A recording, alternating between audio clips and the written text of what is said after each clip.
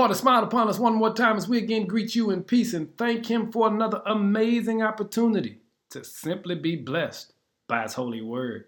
The word for the day is keep sharing.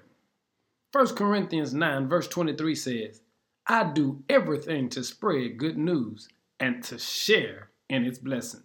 Don't you realize that in a race everyone runs, but only one person gets the prize? So run to win. One of the things we've got to be clear about is we are responsible for sharing the good news. I recently read a study that says sharing good news is one of the best things you can do for instant joy. And when you share the word of God, you don't understand how much you're blessing someone. When a person shares their good news with someone and that person responds enthusiastically, the positive feelings between both people will increase. And better yet, that positivity can spread up to 3 degrees of separation. Here's the point.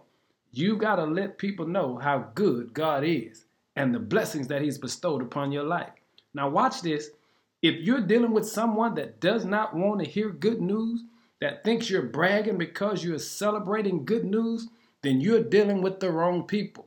You've got to understand that you've got to create a circle that loves to spread good news and not gossip. Good news and not mess. Good news and not tragedy. You've got to understand good news is what we need to be spreading.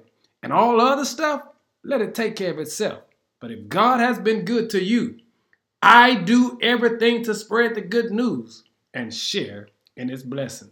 Hey family, keep sharing because God is still amazing. Bless him, saints.